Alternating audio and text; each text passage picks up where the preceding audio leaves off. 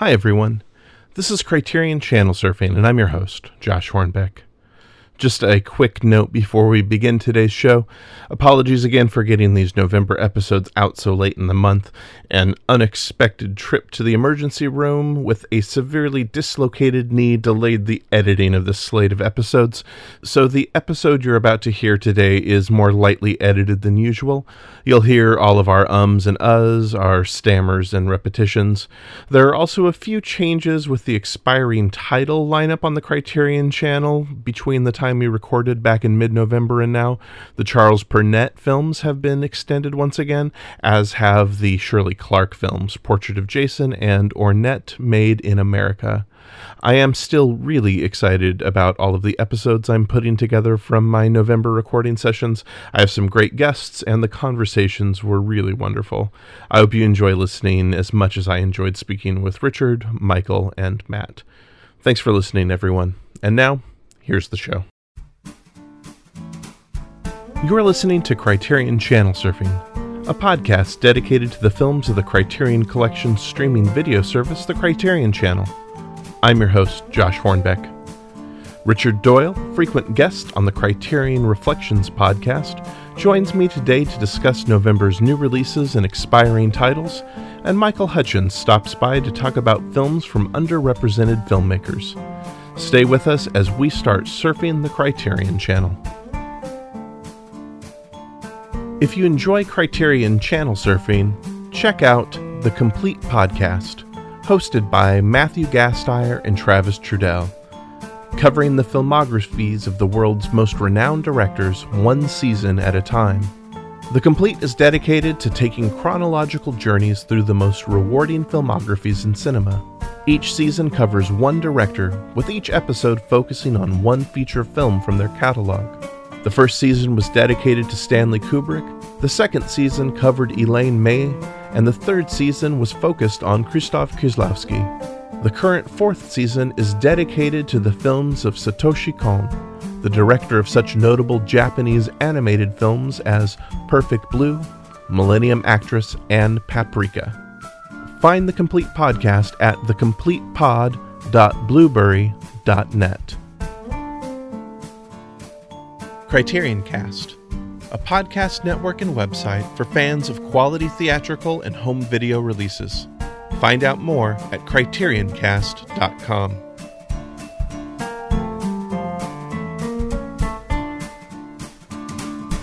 My guest today is Richard Doyle, frequent contributor to the Criterion Reflections podcast. Richard, we've been on a couple of episodes of the Criterion Reflections podcast, and I've really enjoyed our conversations, and I am so excited to have you on the show today to talk about Criterion's new and expiring titles, and also to begin talking about political cinema. So this is going to be a lot of fun. Thanks for being on the show. Well, thank you. I have been an avid listener, and it's great to be on. Well, before we dive in and kind of talk about kind of your experience with the channel, I would just love for listeners who maybe aren't familiar with your appearances on David's Criterion Reflections podcast, I'd love to give them a sense of who you are and kind of your background with film and kind of what got you into cinema and what got you into podcasting. So what's some of your background with film and with the Criterion Collection? I've always been a fan of film, but my interest really intensified in the late 90s when I essentially gave up one career and spent a couple of years not sure what I was going to do. I got very, very into film and started deciding to watch all kinds of film that I'd never delved into before, a lot of foreign film and a lot of older Hollywood cinema. And I've pretty much been pretty dedicated since then, have very detailed plans of what I'm going to watch and watch at least one or two movies a day nowadays. I became aware of the Criterion Collection in the early 2000s, sort of when I was involved in some email groups devoted to film, and people were talking about Criterion Collection when DVD was new. And I was immediately blown away by not just the quality, but the diversity of their collection. Really interesting, from the highest art to the most interesting sort of cult items. So I've been a fairly avid collector, not a completist, but I've basically bought a lot of Criterion films. I sort of started getting involved in the Criterion Reflections podcast when David put out, basically a request for anyone to volunteer. So I looked through the spreadsheet he posted up and found a few films where I'm like, well, I really like that one, and I really like that one, and this would be something interesting to do. So I started with him on the Jack Nicholson film Drive, she said, and have basically been on maybe once every 3 or 4 months since. So last year or so. Yeah. I have to say that when David made that call, joining in on the Criterion Cast and Criterion podcasting community had been something I'd been really interested in doing, but had always been a little intimidated by. But that open call and that open invitation for people to come in and join really was so warm and inviting. And that was such a wonderful way to bring new voices into the community, right? And I felt so welcome. And I know I probably wouldn't be doing this podcast today if it hadn't been for that. So yeah, I love doing that, and you've been a really welcome presence on the Criterion Reflection show, and I think you bring a really great perspective to the films that you discuss with him. Well, thanks. Yes, I agree. It was one of the most amazing things someone had done, because podcasting always sort of feels like once you're in, then you're in, but how do you get in? Mm-hmm. Right? Yeah. And that was such a generous thing for him to do. Yeah. It felt like such an incredibly wonderful invitation. So yeah, that's great. Well, let's talk a little bit about the channel. You're a subscriber to the Criterion channel. You're in Canada, and I know that one of the big complaints in the early days of Filmstruck was that the service wasn't available in Canada, and right out of the gate, Criterion Channel was available to our friends to the north, but there are some differences in the ways in the content that is available, and I'm just curious to know what your experience has been in how you access the channel and the content, and when you see that list come up each month of titles and you see those double asterisks behind films that limit the type of content that is available for you. Are you able to find those films in other places? Is it easy to access some of those films in other places for you up there? Just kind of what are some of your experiences on the with the channel? So I should confess I was a Filmstruck subscriber, although I used a VPN to access it. Yes. I already had that because I also use it to access Hulu and used it to access the Criterion stuff when it was on Hulu. But it was a godsend not to have to do it, because that's kind of a hassle. I've been a subscriber to the channel since day one, largely because of that. I'm not someone who watches exclusively on there or even everything on there. I sort of have my own watching plans and use services as they meet what I'm looking for. Yeah. But I've never, I drop, say, my Netflix subscription in any given month, whether I'm going to use it or not, but I've always been a subscriber to Criterion Channel, basically because I want to support it, even if I'm not planning on watching anything in the near future. I'm trying to think. I know some of the more prominent, like this isn't available in Canada titles have largely been because they were available somewhere else in Canada. Technically, the distribution rights in North America is distinct from the distribution rights in Canada and North America when it comes to streaming, but not when it comes to DVD, maybe. Yeah. So that's why some of these technicalities arise. I'm trying to think. I don't think there's been anything I haven't been able to find. Like the last one was, ironically, Mon Oncle Antoine, which was largely because National Film Board still had the rights to it in Canada, so you could watch it there. And also, you can often rent those titles on iTunes. You want to pay the $3.99 or $4.99 for a rental. But I haven't found it to be a radically different listing, just a few annoying titles here or there, like maybe about 1 or 2 a month, I think. Yeah, and it seems that a lot of Canadian films are ones that are not as easily accessible on the channel because of Canadian distribution rights, and it seems that it's very targeted what is and what isn't available. Yeah, that's for sure. Well, that's good. I'm glad that if there is something that you're really interested in watching, that you are able to get to it pretty easily then. Why don't you talk a little bit about your film schedule or the film plans that you have? Walk me through that a little bit. I'm very curious about this. I have a very strict film rotation that I go through as well, and so I'm always curious to know how people choose to organize their viewing habits when there's so much content out there. Well, I'll tell you, one of the things I try to do is not get myself in the position of trying to figure out what I want to watch at the last minute. Yep. So I have plans, but I don't like being rigid with the plan to the point where I'm stuck thinking, well, now I'm not going to watch this movie for 6 months. So I tend to have a very large list of stuff that I'm planning on watching, and then I pick from it totally at random. Mm-hmm. Mm-hmm. I like the effect that gets sometimes of like juxtaposing films that you would never put like one day and the next day apart, and happenstance is a fun sort of thing to put into it. So I basically have a very large list of stuff that's all like, I would like to see this and I would like to see that, and then make a short list at random and watch in that order. As long as it's available, I tend to run into things where, I'd have to buy that. So I put it on a list of stuff that I'm going to buy at some time instead of watching on streaming. One of the good things has been that my wife is close to as much as a film fan as me, so we watch something every night together. But I also have something I always have a list of stuff I'm going to watch on my own too, and that's how I generally watch about 2 things a day. I tend to put the more potentially questionable stuff onto my own list instead of ours. Yeah, I do understand that. Yesterday, my wife works Saturdays, and we ordered some food in, and we decided to have a little impromptu date night and decided to watch something. My wife is in the mood for something light, so we watched one of the Joan Blondell films, and then I watched something a little darker on my own.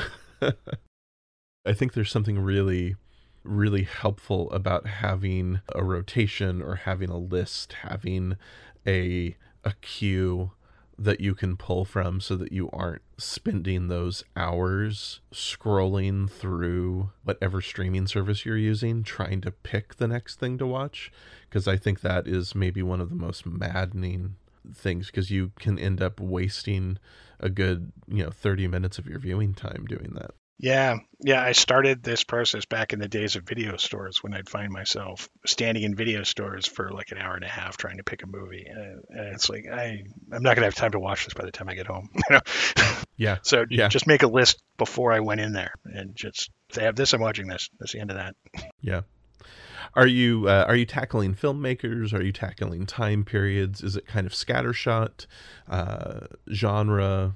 It's scattershot these days. I've seen quite a lot by now, so I'm largely sort of past the stage where I'm trying to watch a particular filmmaker or particular kinds of films. I'm generally like a large variety, so it's a little bit of everything. I tend to try to, when I watch something, put similar things or related things into my bigger list that I pick from, but I try not to concentrate on particular things.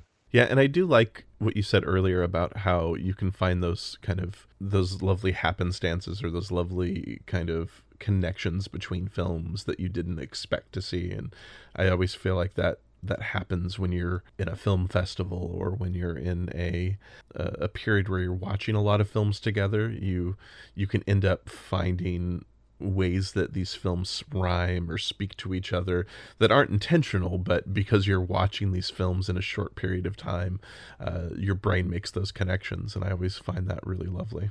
Mm-hmm. Well, thanks. This is great. I always love reading through your Facebook reflections on what you've been watching and the way those films are influencing what you've been thinking about and viewing. So that helps me know how you're picking your viewing, and that's great. Well, Richard and I will be right back in a moment to talk about the Criterion Channel's new and expiring titles for the month of November. But first, I'm going to check in with Michael Hutchins for a conversation about filmmakers from underrepresented communities on the Criterion Channel. So stay with us.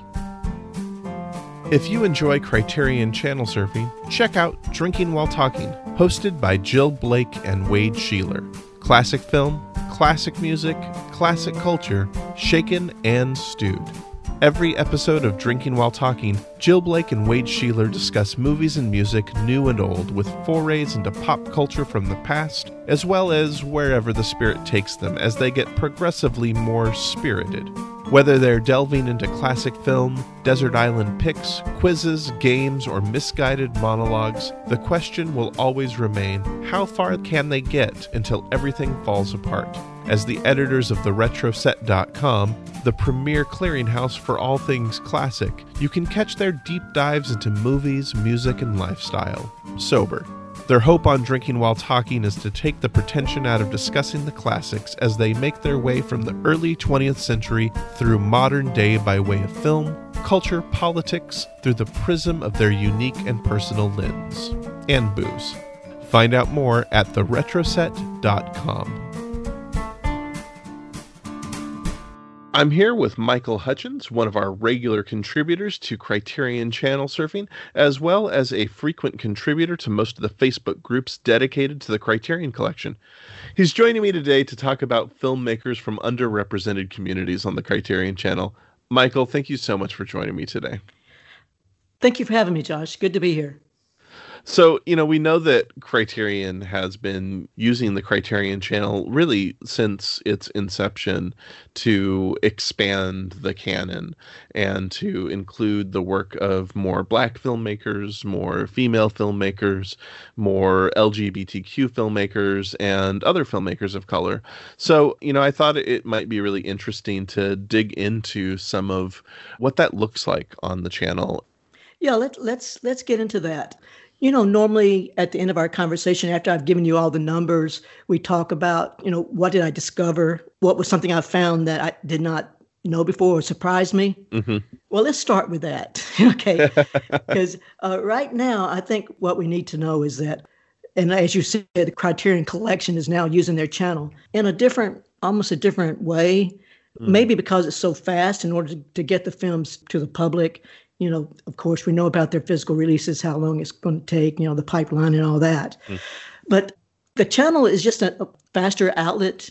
It's a way for them to present their points of view, present films, curate their films. And they can do it in a matter of weeks, probably. I mean, I'm not sure exactly, the details of that. But it seems like looking back on how they are reacting to things that are happening in the real world, they're moving pretty fast. Yeah, and, it also allows them to make deals with distributors and to gather films by filmmakers that they don't have the rights to as well. So true. When you think about how they are bringing in these previously marginalized filmmakers, people from, communities that are pretty much underserved, throughout the whole history of cinema. And then it's not like they're trying to rewrite the canon. They're actually creating a new canon, and that's something great for all of us. Yeah, I think that's been really, really neat to see. Based on kind of what's there right now and what is currently on the channel, we're recording this in the middle of November, and hopefully, depending on kind of my editing prowess and how I can get stuff out. Hopefully, a lot of the stuff will still be out there. But what are some of the bundles that are currently out there that are representing some of these voices and some of these stories that might not get as much notice if it weren't for a service like the Criterion Channel? To start with, there's two bundles that's been on there since February and May, respectively. That's the Pioneers of African American Cinema. That was licensed from Kino. Mm-hmm. And when you think about it, normally licensed from Kino, as I've been keeping a record of them, they normally last 6 months. Mm-hmm. And now here we are in the, the 10th month of the series, and it's still there. Every piece of it, every film that was in that bundle is still there.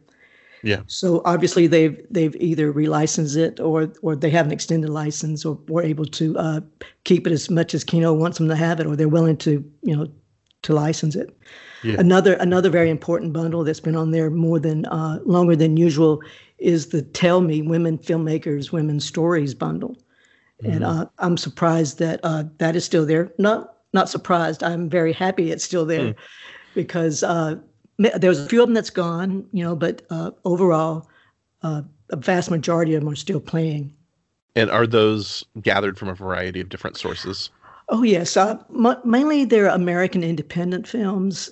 There are a few from other countries, but within that group, not only is it women filmmakers, you'll find LGBT associated films and filmmakers.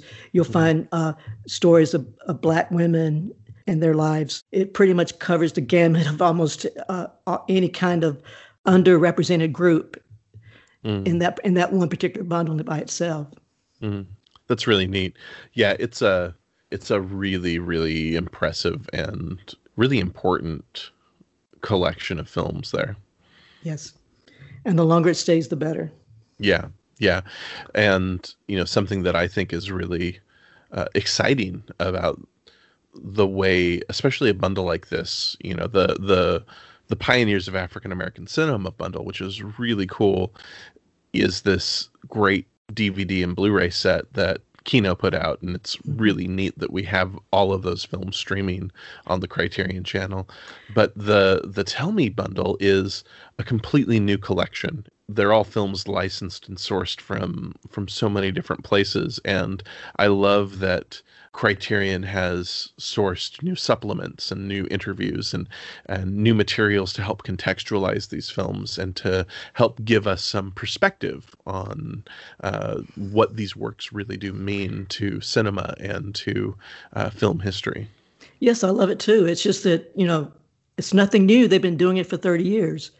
When you think about, just their mission and their goals in presenting the films, it's not just saying, here's the film, take it or leave it. They're always putting it into context. What you have now is Criterion having another outlet in that anything that was restricted in the past about licensing and getting films from different sources, now it's just a new way of presenting their films. Just like we've talked in the past about the Eclipse series, and we were kind of upset that kind of disappeared. But what we're seeing is it was replaced by the channel, and so that's why they're using the resources at their hand, and they're able to do things that they cannot do in their physical releases. Yeah. What are some other notable bundles that you have that really stand out to you when you look over what's currently there on the channel? Well, there's the Queer-Sided series, actually. It's so far, they're about to start the third bundle. The films are on there now, but the actual conversation with the programmer, Michael Koreski, is going to be loaded on November 22nd. So that may be up by the time this podcast is available. But he's been presenting these series of films and conversations with other scholars and critics. And this particular one is subject is queer fear. So I'm sure that they'll be presenting some semi-horror films within that bundle. But the way he looks at certain things, especially films that's from the past, about how they're actually coded LGBT, even though they may not necessarily be overt, the messages he's seeing and presenting along with his scholarly friends is showing that point of view. Yeah.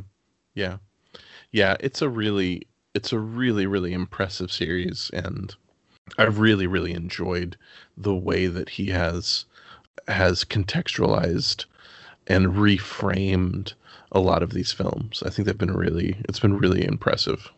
Oh, yes, it has. We have other bundles too. For instance, it's the one that was originally curated by Miranda July called Joni for Jackie. And this started back in the 90s, where she would ask just women filmmakers with their video cam recorders just to make movies and send them to her. And they would share them with each other. And she would put on these festivals. And so they put together this package of films from that era. So that's a very important bundle. Yeah.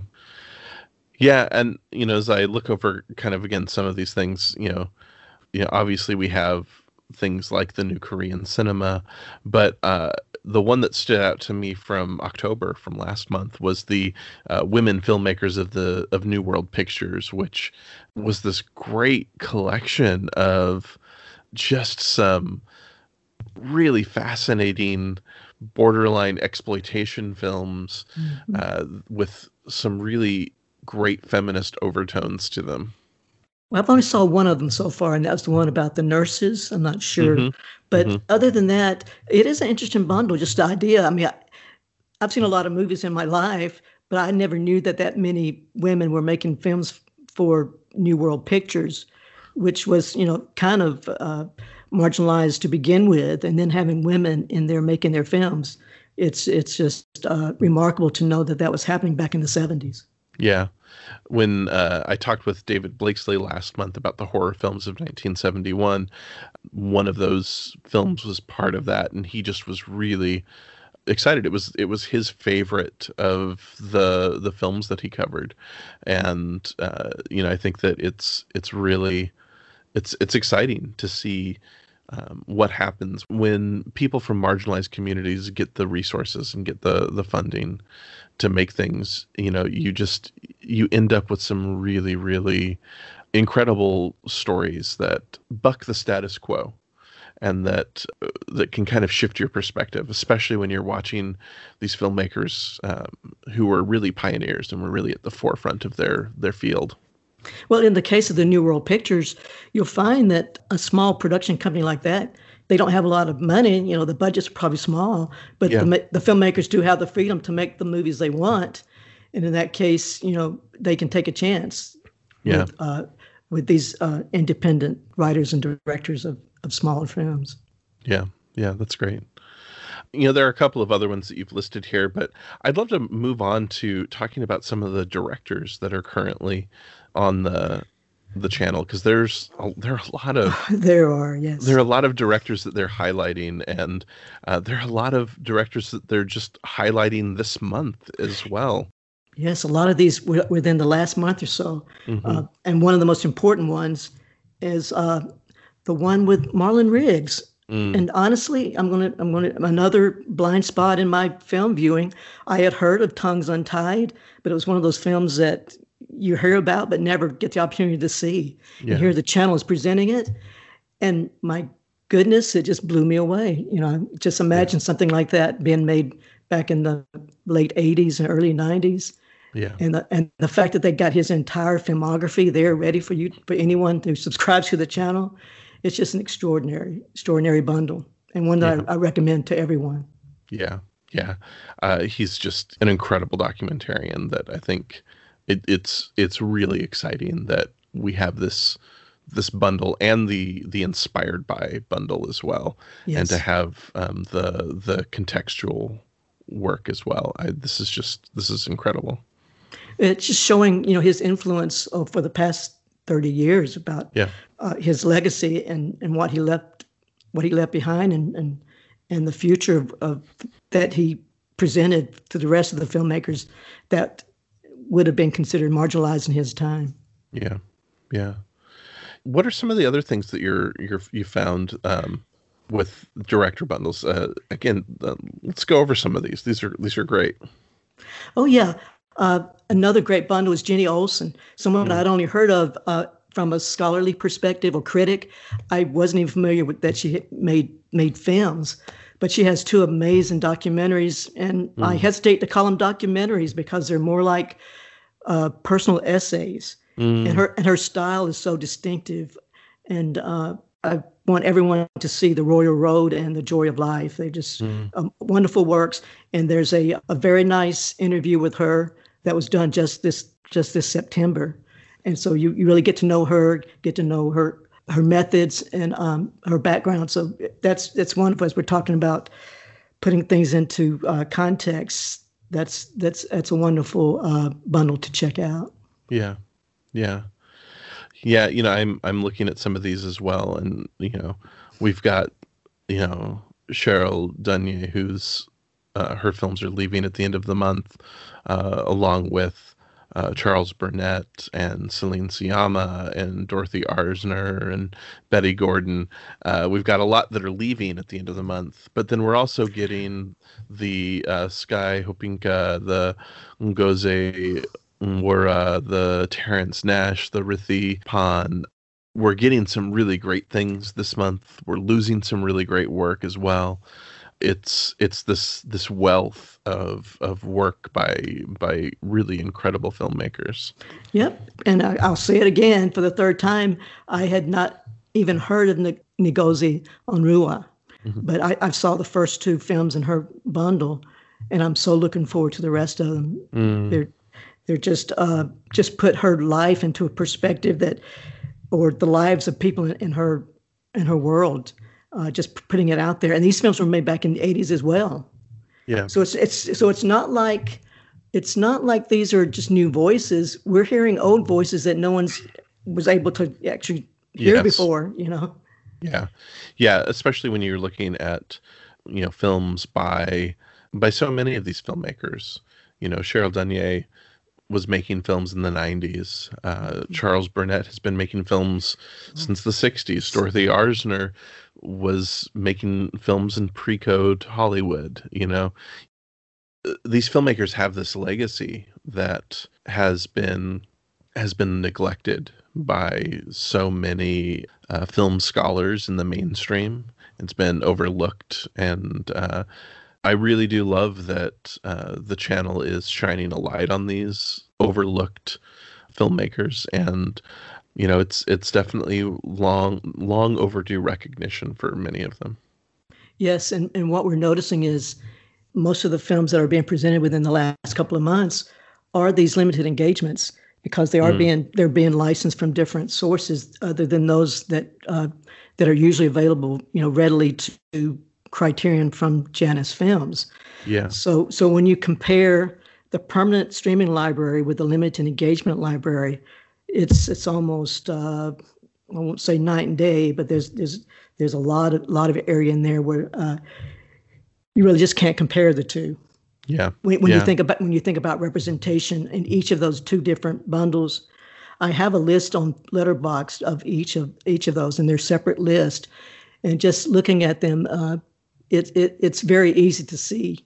I was going back to what we was talking about. What am I discovering as far as the research I did for this conversation? And what I'm discovering is that we're losing the trees because we're just looking at the forest. We need to start looking at the trees. We need to start looking at the individual films and the different voices that are out there, and not looking at the big picture. Yeah. Well, and I do love that they are securing the rights to some great filmmakers in their permanent collection. And, my hope is that they will continue to seek out and secure more rights. Yes. I look at the slate of films that are coming out on disc in February that were just announced a few days ago, and it's a really great release slate. Yeah, and it's almost like a direct response to that article in the New York Times. It's just, we've got an African film, we've got two films by an Indian American director, but it's basically about marginalized people within the United States. Yeah. So when we're talking about groups of films, we're not really necessarily thinking about everything that is outside the U.S. or any other Western countries. Yeah. These kind of stories are taking place within our own country, and there are filmmakers out there doing it, and Criterion is seeking them out. Yeah. I do think that the New York Times article definitely, it shone a light on some of those blind spots that they do have. And I think that there's definitely work for them to do as they continue to work on this. I agree. And Peter Becker, he wasn't defensive. He was saying, you're right. We have not done a good job. But sadly, they didn't even look at what was being offered on the Criterion channel. Everything was focused on the physical releases. And the irony is that, most of the viewing audiences now streaming films are not buying the disc. So, I can see where there can be like a disconnect there between the Criterion Collection and the Criterion channel. Yeah. And I do appreciate the fact that as they lean into the channel more, and as they rely on the programmers more, that we are going to get more bleed over into what gets codified into this canon that they that they release on disc as well. Sure, and just as you said, just looking at the slate for February that was announced just the other day, that's a clear sign that a change is coming to the physical collection as well. Yeah. No, I do think this is great. And I think that we have a lot of the community of online cinephiles can be very, very myopic in the way that they look at things. We sometimes see it in comments in Facebook groups when people are looking for things and they want more Bergman, or they want more films that are just like Kurosawa, or they want more films that are just like Tarkovsky. And I really do appreciate the way the channel is encouraging their audience to grow and to lean into the voices of filmmakers that their audience might not normally seek out on their own. That's true. I mean, it's just a human nature that we like what we like, and so sometimes we're not going to seek out things that we may have an idea. Maybe I might not like that, without even giving it a chance. Yeah. But that's one thing I've learned from the Criterion Channel is that, and by trying to watch as much as I can, that there's going to be stuff out there that they're going to find for you, and there's going to be things that you may not even like, but at least gives you an idea about different voices coming from different parts of the world and different cultures. Yeah, that's great. Well, Michael, thank you so much. This is always a pleasure, and I always enjoy getting to talk with you about the things you discover as you dig into the stats and dig into the numbers. And I think that it's lovely to pull back from the numbers and to really look at what really is going on here with the channel and with what they're attempting to do. So thanks for coming on today. Oh, thank you for having me, Josh. It's always great to talk to you. Yeah. Well, where can people find you online? I have a Letterboxd account. You can find all of my list on there.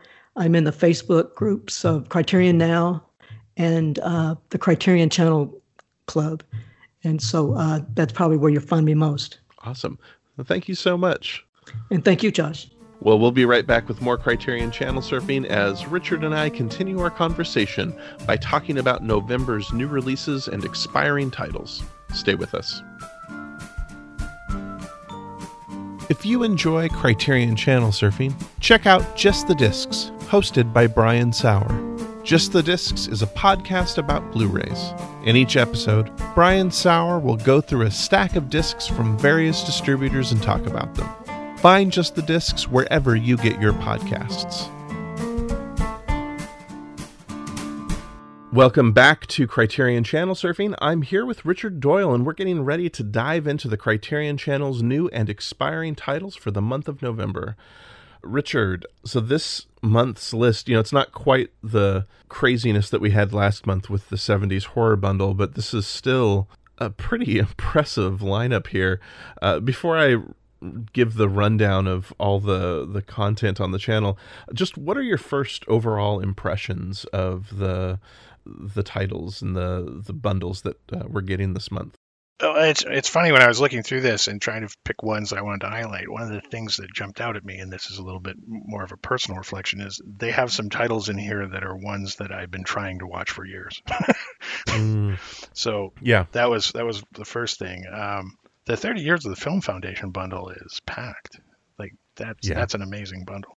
Yeah, and beyond the bundles, the thematic bundles, which we always get a lot of those, we get a lot of bundles by really, really well-known directors or writers or stars. The thing that really stood out to me was how many bundles we're getting by younger filmmakers in this month. And that I always love seeing that too. I love seeing Criterion try to highlight younger filmmakers and giving those artists a bit of a higher profile than they might get, because I think it's just a really exciting thing to see those bundles pop up here. I mean, we have, I think, 4 or 5 different director bundles this month. I mean, This is just it's crazy. Yeah. Yeah. One of the things I've always admired about Criterion is they're not like just a here's your film canon company. It's more like here's the things that are really interesting to watch, even if they're not great, they're always something worth looking at. And the mix of stuff that they've been promoting on the channel really promotes the idea that it's not just about watching like a checklist of the stuff that everyone should watch, but here are some things you should watch because you've never heard of it. Yeah. Well, let me do a quick rundown of what we're getting this month. We have Frame of Mind, Psychiatry on Film with Blind Alley, Possessed, The Dark Past, The Cobweb, Autumn Leaves, The Mark, David and Lisa, Pressure Point. It goes all the way up through Bad Timing, Dress to Kill, The Ninth Configuration, and Ordinary People. We have Written by Harold Pinter with The Servant, The Pumpkin Eater, The Accident, The Go-Between, The Homecoming, Butley, The French Lieutenant's Woman, The Comfort of Strangers, The Handmaid's Tale, and then it also features Harold Pinter, Art, Truth, and Politics, which was Pinter's 2005 Nobel lecture. We have directed by Claire Denis with Chocolat, No Fear, No Die, Nanette and Bonny, Beau Travail, Towards Mathilde, 35 Shots of Rum, and White Material. We have 3 by Bill Forsyth with Gregory's Girl, Local Hero, and Housekeeping. We have the 30 Years of the Film Foundation, which includes the features The Broken Butterfly, Trouble in Paradise, It Happened One Night, L'Attelante, The Long Voyage Home, The Chase, The Red Shoes, The River, Moulin Rouge, The Bigamist, Ugetsu Senso, The Big Country, Shadows, The Cloudcapped Star, Primary, The Connection, Salvatore Giuliano, The Mask of the Red Death, Once Upon a Time in the West, The Night of Counting the Years, Soleil, The Matai Affair, Insiang, and Xiaowu. And it also includes the shorts The Fatal Class of Beer, Uncle Yanko, Black Panthers, The Eloquent Peasant, and Audience. That's a pretty huge bundle. I normally try to skip over some of the titles, but as you were saying, Richard, this is a huge bundle that has a lot of films that are really hard to find. It's just pretty incredible there. Yeah. We have short films by Sky Hopinka with Wawa. Kunjinkaga remembers Red Banks. Kunjinkaga remembers the Welcome Song. Venite et Locumur. Jajia Prox. Visions of an Island. I'll Remember You as You Were, Not as What You'll Become. Anti-Objects or Space Without Path or Boundary. Dislocation Blues, Fainting Spells When You're Lost in the Rain, and Lore. Directed by Ngozi Onwurah, with the feature Welcome to the Terrordrome, and the shorts Coffee-Colored Children, The Body Beautiful, and Still I Rise, along with some other shorts there. We have 3 by Nadav Lapid with Policeman, The Kindergarten Teacher, and Synonyms, which is currently still on the channel. We have Queer-Sided, Queer Fear, which features The Old Dark House, The Black Cat, The Seventh Victim, The Uninvited, The Picture of Dorian Gray, Diabolique, The Haunting, Daughters of Darkness, Picnic at Hanging Rock, Hellraiser, Stranger by the Lake, and Always Shine. We have the short films of W.C. Fields, which was a Criterion release that is out of print, and it includes The Pool Sharks, The Golf Specialist, The Barbershop, The Fatal Glass of Beer, and The Pharmacist. We have directed by Terrence Nance with the feature The Oversimplification of Her Beauty, the shorts No Ward, Native Son, There Fall Our All, Swimming in Your Skin Again, You and I and You, and some other shorts as well. We have films by Rithi Pan with The Missing Picture and Exile. We have the streaming premiere of Guest of Honor. We have a number of individual titles with A Dream Is What You Wake Up From, Old Boyfriends, Dark Days, A Spell to Ward Off Darkness. We have the feature Werewolf plus 2 shorts, Stray and 4 Quarters. And then we had a surprise edition of Arthur Pym's The Chase as well. We have the Criterion Collection editions of The Elephant Man, Make Way for Tomorrow, Antonio Gaudi, and King of the Hill. Saturday matinees of The Canterville Ghost, Lovers and Lollipops, Swallows and Amazons, and The King and the Mockingbird. Double features of Mad Love and The Devil Doll, The Bad Seed and The Village of the Damned, Faces and Death Dream, and The Arbor and Rita and Sue and Bob 2. We have the short plus features of Stand Up and Lenny, Flores and Beau Travail, Dudley and Black Mother, and Acid Rain and Victoria. And then finally, we have a new addition to the 70s horror bundle with The Tenant. So, again, it's not quite as crazy as some of the things that we've had before, but as always, when I go through these lists, I keep getting surprised by titles as I get to them. There are just so many things that keep getting added to this list, and it's always really exciting to see what we get. So, Richard, help our listeners. What are the things that you would recommend people catch, and what are some of the things that you're really excited to see on the channel? Well, looking through this list, there's a lot of things that are truly great, but I landed on 4 that are films that I hadn't seen, and in a couple of cases have been hard to find that I really wanted to check out. First would be from the Queer Fear bundle, The Picture of Dorian Gray.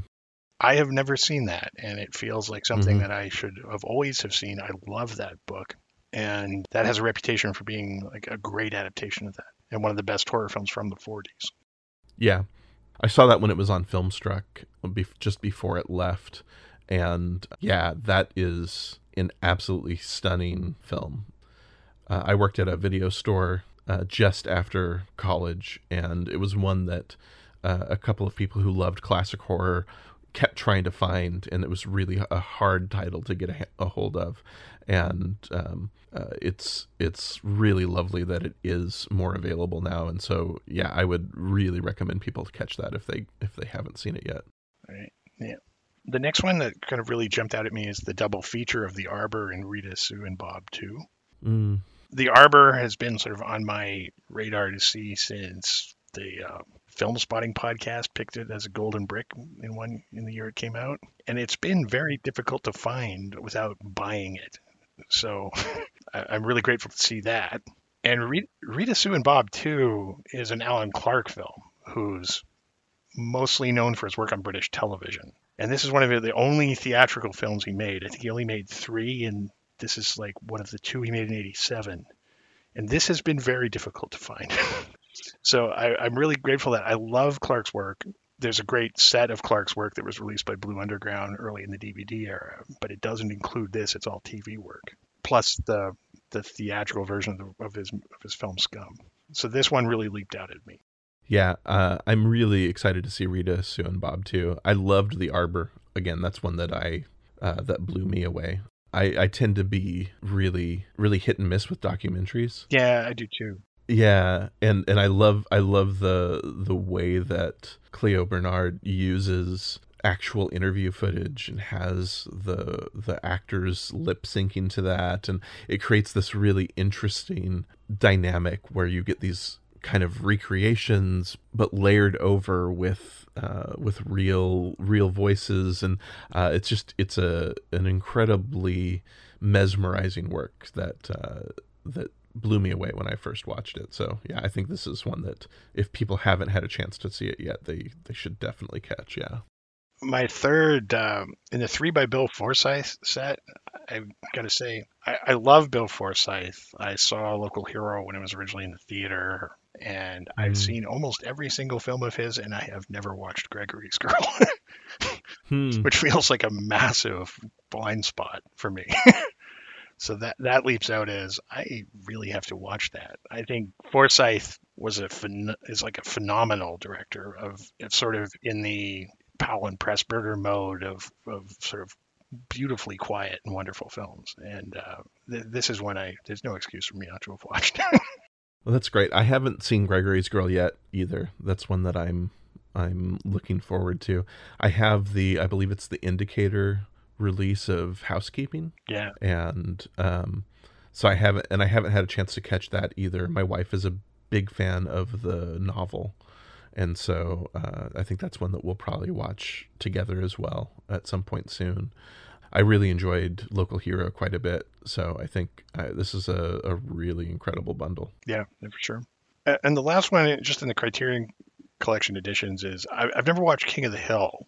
I think partly because it comes from that period where Soderbergh was in a bit of what you'd call both a slump critically and commercially after Kafka wasn't a very appreciated follow-up to Sex, Lies, and Videotape. Not that King of the Hill was ever not well received. It was very well reviewed, but it was very difficult to find for years. And I know it's been on Criterion for quite some time, but it just wasn't. It's sort of that it's been difficult to find for so many years that it kind of slipped my mind how much I wanted to see it. And and it's for sure one that I need to catch up to. Yeah, I saw that when I was going through my first kind of watch through Soderbergh's films, and it's one that I'm eager to revisit because it's one of those quieter films of Soderbergh's that I think is really easy to dismiss. It isn't as flashy as some of his later work. You know, when you're just beginning to study film and you get really wowed by flash, I think it's easy to overlook something like this. It's also, I mean, it's from a period where Soderbergh, I don't think, really knew what he wanted to do, and sort of made 3 or 4 completely different kinds of films, and people have a tendency to ignore that period. And this one gets missed in the shuffle. Yeah, that's great. I think those are all really, really solid choices, and I think that those give people some really good things to look at as well if they're trying to pick titles out there. Yeah. You know, I'm really, really intrigued by the short films by Sky Hopinka. Okay.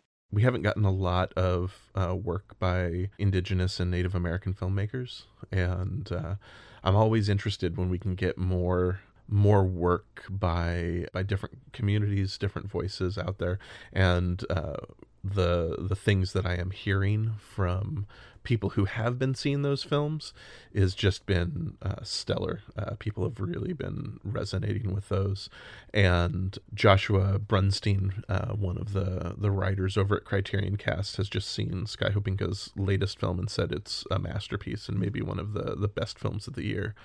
So it's getting me really interested in diving into some of these short works and just kind of acquainting myself with a filmmaker that I know nothing about. Yeah, for certain. I had not heard of him either. I'm really excited for the Terrence Nance bundle as well. This is a filmmaker that I keep hearing his name bandied about. He was originally going to be directing the Space Jam reboot, but was pulled off of it because his ideas were a little too surreal and a little too out there for Warner Brothers, unfortunately. He did a TV show for HBO that is supposedly just completely out there. And I am always really curious about filmmakers who kind of play with surrealism and play with some of these themes and ideas and come at it from really unique perspectives. And everything I've heard about Terrence Nance's work is kind of looking at the Black experience in America and looking at it through this very surreal, very unique lens that just sounds really captivating. So I'm curious to at least begin to sample some of his work, and I'm glad we get such a comprehensive bundle here. You sold me at his Space Jam ideas were too radical for Warner Brothers. I know. I would recommend a lot of titles out of this Queer Fear bundle for people that haven't seen them. I was definitely going to highlight The Picture of Dorian Gray, so I'm glad that you have brought that up as well. For anyone that hasn't seen them, things like The Old Dark House, The Seventh Victim, Diabolique, Picnic at Hanging Rock. This is a packed grouping of horror films that are all really, really compelling. I may not be the biggest fan of Hellraiser, but it's pretty incredible that we have Hellraiser on the Criterion Channel this month. And this just is a really intriguing look at horror films through the queer lens. And so I think this is a great grouping of films there. Yeah, for sure. The Black Cat is also one of the best horror films of the 30s by a long shot. That's one that I have not seen that I am really eager to catch, that has been on my list to watch for a while as well. And then, I have to say that pretty much every one of the Criterion Collection editions that they are putting out this month are all outstanding. releases, and the supplements are all really great as well. So Elephant Man, Make Way for Tomorrow, and then I just watched through my disc of Antonio Gaudi this week as well. These are all really, really incredible releases. Make Way for Tomorrow is one of those just gut-wrenching classic Hollywood films. Ozu's Tokyo Story is famously based on it. Antonio Gaudi is this really captivating essay documentary about the work of Antoni Gaudi. And then David Lynch's Elephant Man. This is all really good work. Plus, as we've already talked about King of the Hill, I mean, these are such great releases. And King of the Hill also includes a second feature by Soderbergh. The Underneath is included on that disc, and I believe it's included in the bundle as well. So, it's a film that Soderbergh has not completely disavowed, but because he allowed it to be released on here, but it's one that he absolutely hates. But to get that film as well, and Soderbergh's thoughts and feelings on that film, this is a packed release for people that don't purchase every disc. This is a great way to really get the full Criterion disc release experience here. I kind of like The Underneath. I haven't had a chance to see it yet, so that's one of the ones that I wasn't able to get to look at. So I'm excited to watch this one. Yeah, it's a remake of Crisscross. Yeah, I think that's going to be really a fun look to see how he approached it and why he feels it doesn't work. Yeah. Well, as I like to say, Criterion gives and Criterion taketh away. We are losing films, and I'm in the middle of trying to catch up on some of this year's Criterion releases, and I'm trying to catch up on some of the 2020 film releases. So I don't know how many of these I'm going to get a chance to get to before the end of the month. So we're losing films that I just, I'm going to be really sad to lose, but we're losing a lot. We are losing, from the Watching the Polls bundle, we're losing Shampoo and Election. From the Directed by Chantal Akerman bundle, we're losing Chantal Akerman by Chantal Akerman. We're losing One Day Pina Asked. From the East, South, From the Other Side, Down There, and Almayer's Folly. From the 70s horror bundle, we're losing Trog, Dracula AD 1972, Ganja and Hess, It's Alive, and Coma. We're losing the entire Directed by Betty Gordon bundle with Michigan Avenue, I-94, The United States of America, Empty Suitcases, Anybody's Woman, Variety, and Luminous Motion. We're losing the entire Directed by Cheryl Dunye bundle with The Watermelon Woman, The Owls, Janine, She Don't Fade, Vanilla Sex, An Untitled Portrait, The Potluck and the Passion, and Greetings from Africa. We're losing the entire 3 by Greg Araki bundle with The Living End, Totally Fucked Up, and Mysterious Skin. From the starring Joan Crawford bundle, we're losing A Woman's Face, Mildred Pierce, and Whatever Happened to Baby Jane. We're losing the entire 2 by Dorothy Arzner bundle with Working Girls and Merrily We Go to Hell. We're losing the entire Pre-Code Joan Blondell bundle with Blonde Crazy, Millie, Night Nurse, Union Depot, 3 on a Match, Lawyer Man, Big City Blues, The Crowd Roars, Gold Diggers of 1933, Footlight Parade, Blondie Johnson, He Was Her Man, and Dames. We're losing the Directed by Celine Sciamma bundle with Water Lilies, Tomboy, and Girlhood. We're losing the 2 Directed by Shirley Clark films that were extended, Portrait of Jason, Ornette, Made in America. We're losing the final Directed by Albert Brooks film, Modern Romance. We're losing from By the Book, Emily Bronte's Wuthering Heights. We're losing from Directed by Andrea Arnold, Red Road. We're losing the Criterion Collection edition of The Heiress. From the Saturday matinees, we're losing Spellbound, The Phantom Tollbooth, Duck Soup, Charlotte's Web, and The Count of Monte Cristo. And then we're losing a lot of individual titles that were either just released on their own or were part of double features, part of a number of other special bundles that have since expired. We're losing Alice, Museum Hours, Rumble, The Indians Who Rock the World, Parting Glances, Olivia, Jojo Dancer, Your Life is Calling, Tarnation, And When I Die I Won't Stay Dead, Lenny, Another Country, and Columbus. So yeah, we are definitely losing a chunk of films this month. Richard, what are you going to catch before the films leave, or what are films that you'd think people just absolutely have to catch before they leave the service? Well, this time it's sort of a blend of both for me.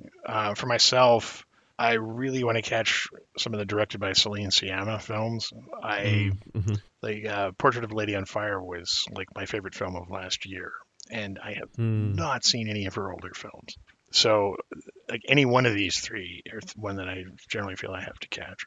In the directed by Shirley Clarke bundle, The Ornate Maid in America, I've seen Portrait of Jason, which I think is just brilliant, and I have not seen this one. And I love Shirley Clarke and I love Ornette Coleman, so why have I not seen this? Yeah, it's kind of a no-brainer there. Yeah, I'm in the same boat with you. Portrait of Jason was just absolutely riveting. It was so good, and I think that was the one feature that I missed in that Shirley Clarke bundle that I think is just essential to catch. For the two that I would recommend, from the directed by Albert Brooks bundle, people need to see Modern Romance.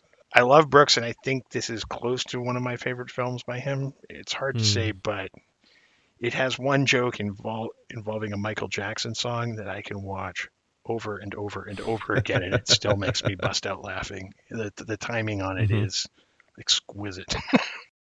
That's good. Yeah, I missed Real Life before it left last month. I had caught up on most of the other ones, and I do need to catch Modern Romance. It's one of the few that I haven't seen yet, and I just, in working my way through his films, I have definitely fallen in love with Albert Brooks's work. It's pretty incredible. Yeah, I love Brooks.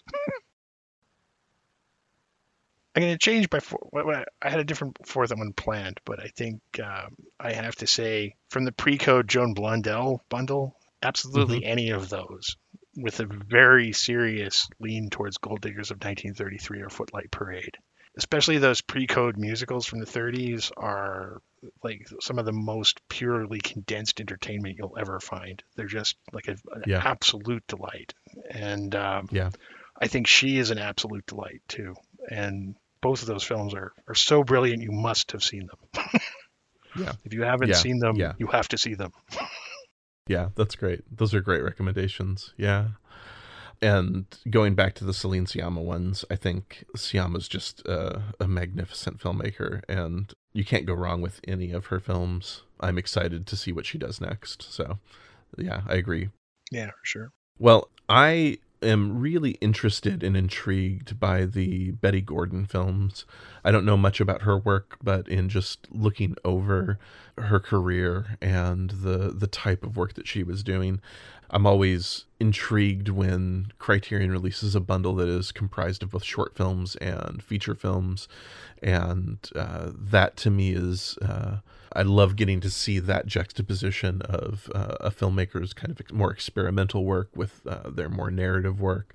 And this just looks like a really intriguing collection of films that I don't know much about her as a filmmaker, but I'm curious to see and to dive into what she is doing there. And I'm always interested in kind of just expanding my base of filmmakers that I'm familiar with. So I think this one looks really, really interesting.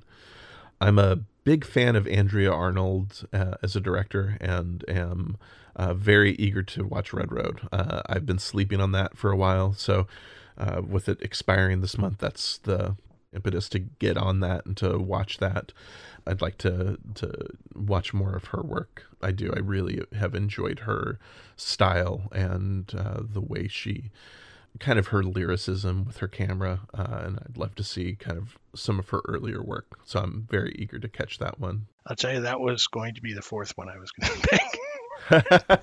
Oh, perfect. There we go. I saw that film many years ago on DVD and thought it was wonderful.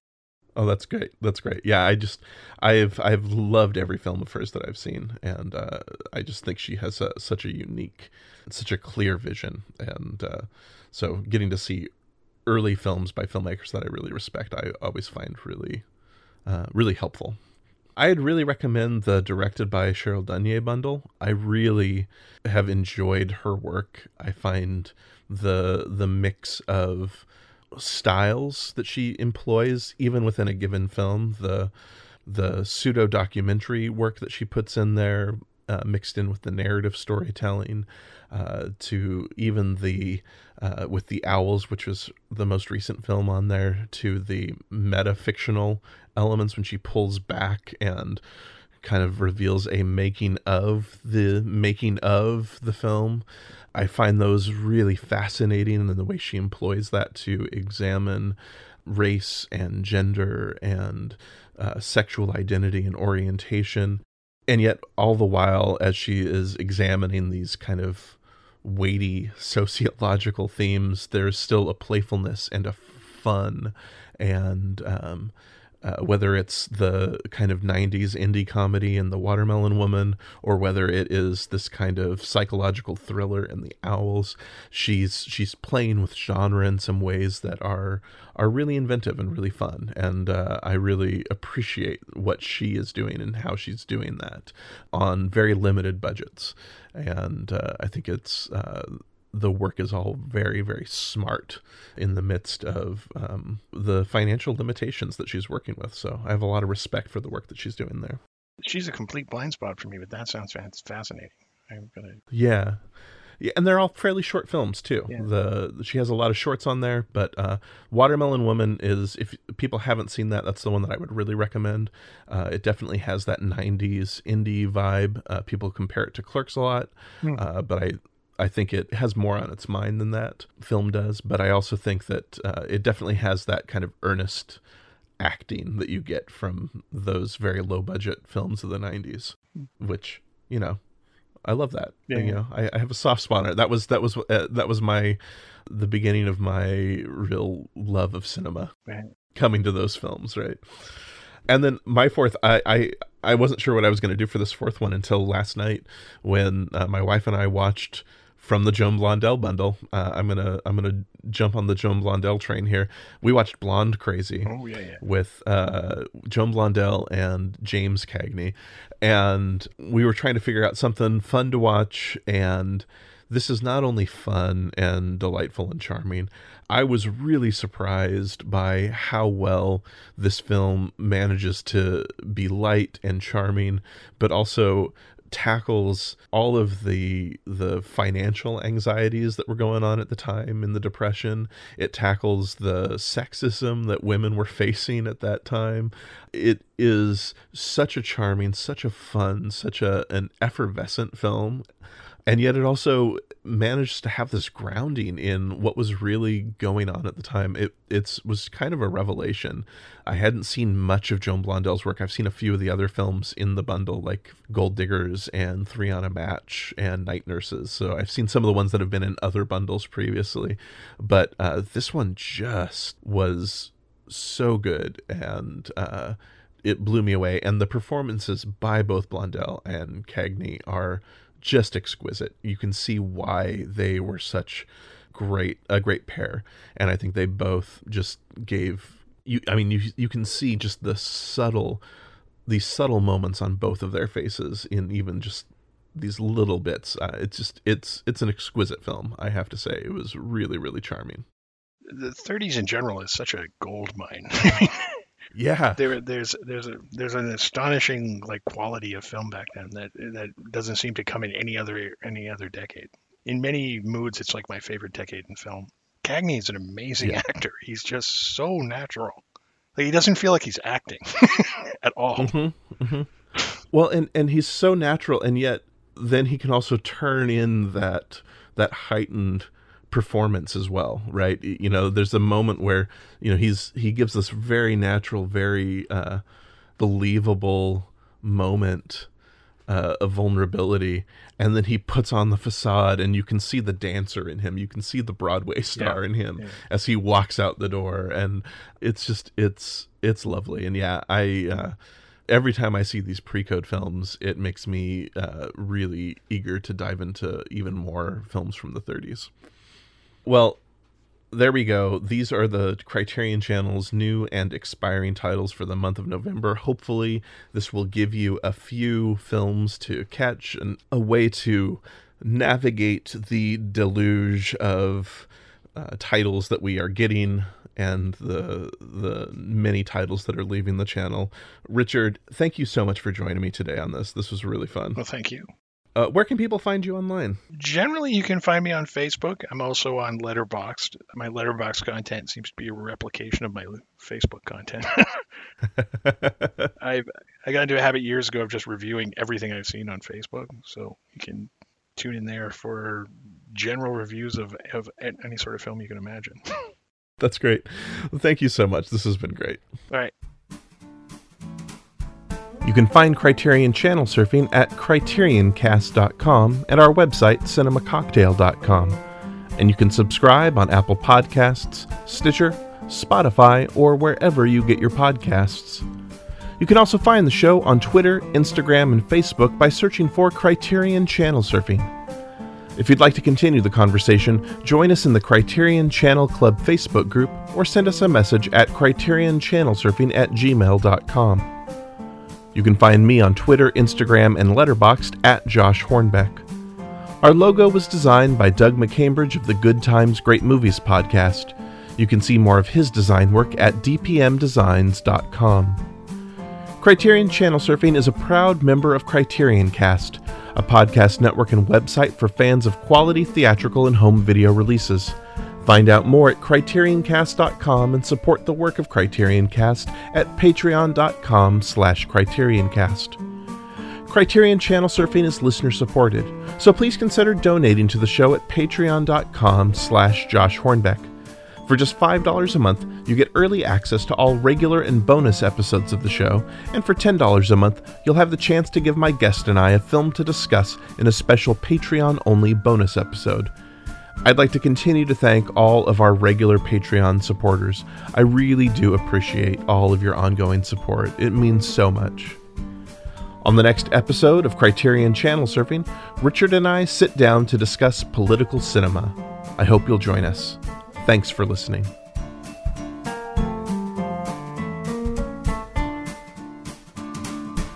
Criterion Cast, a podcast network and website for fans of quality theatrical and home video releases.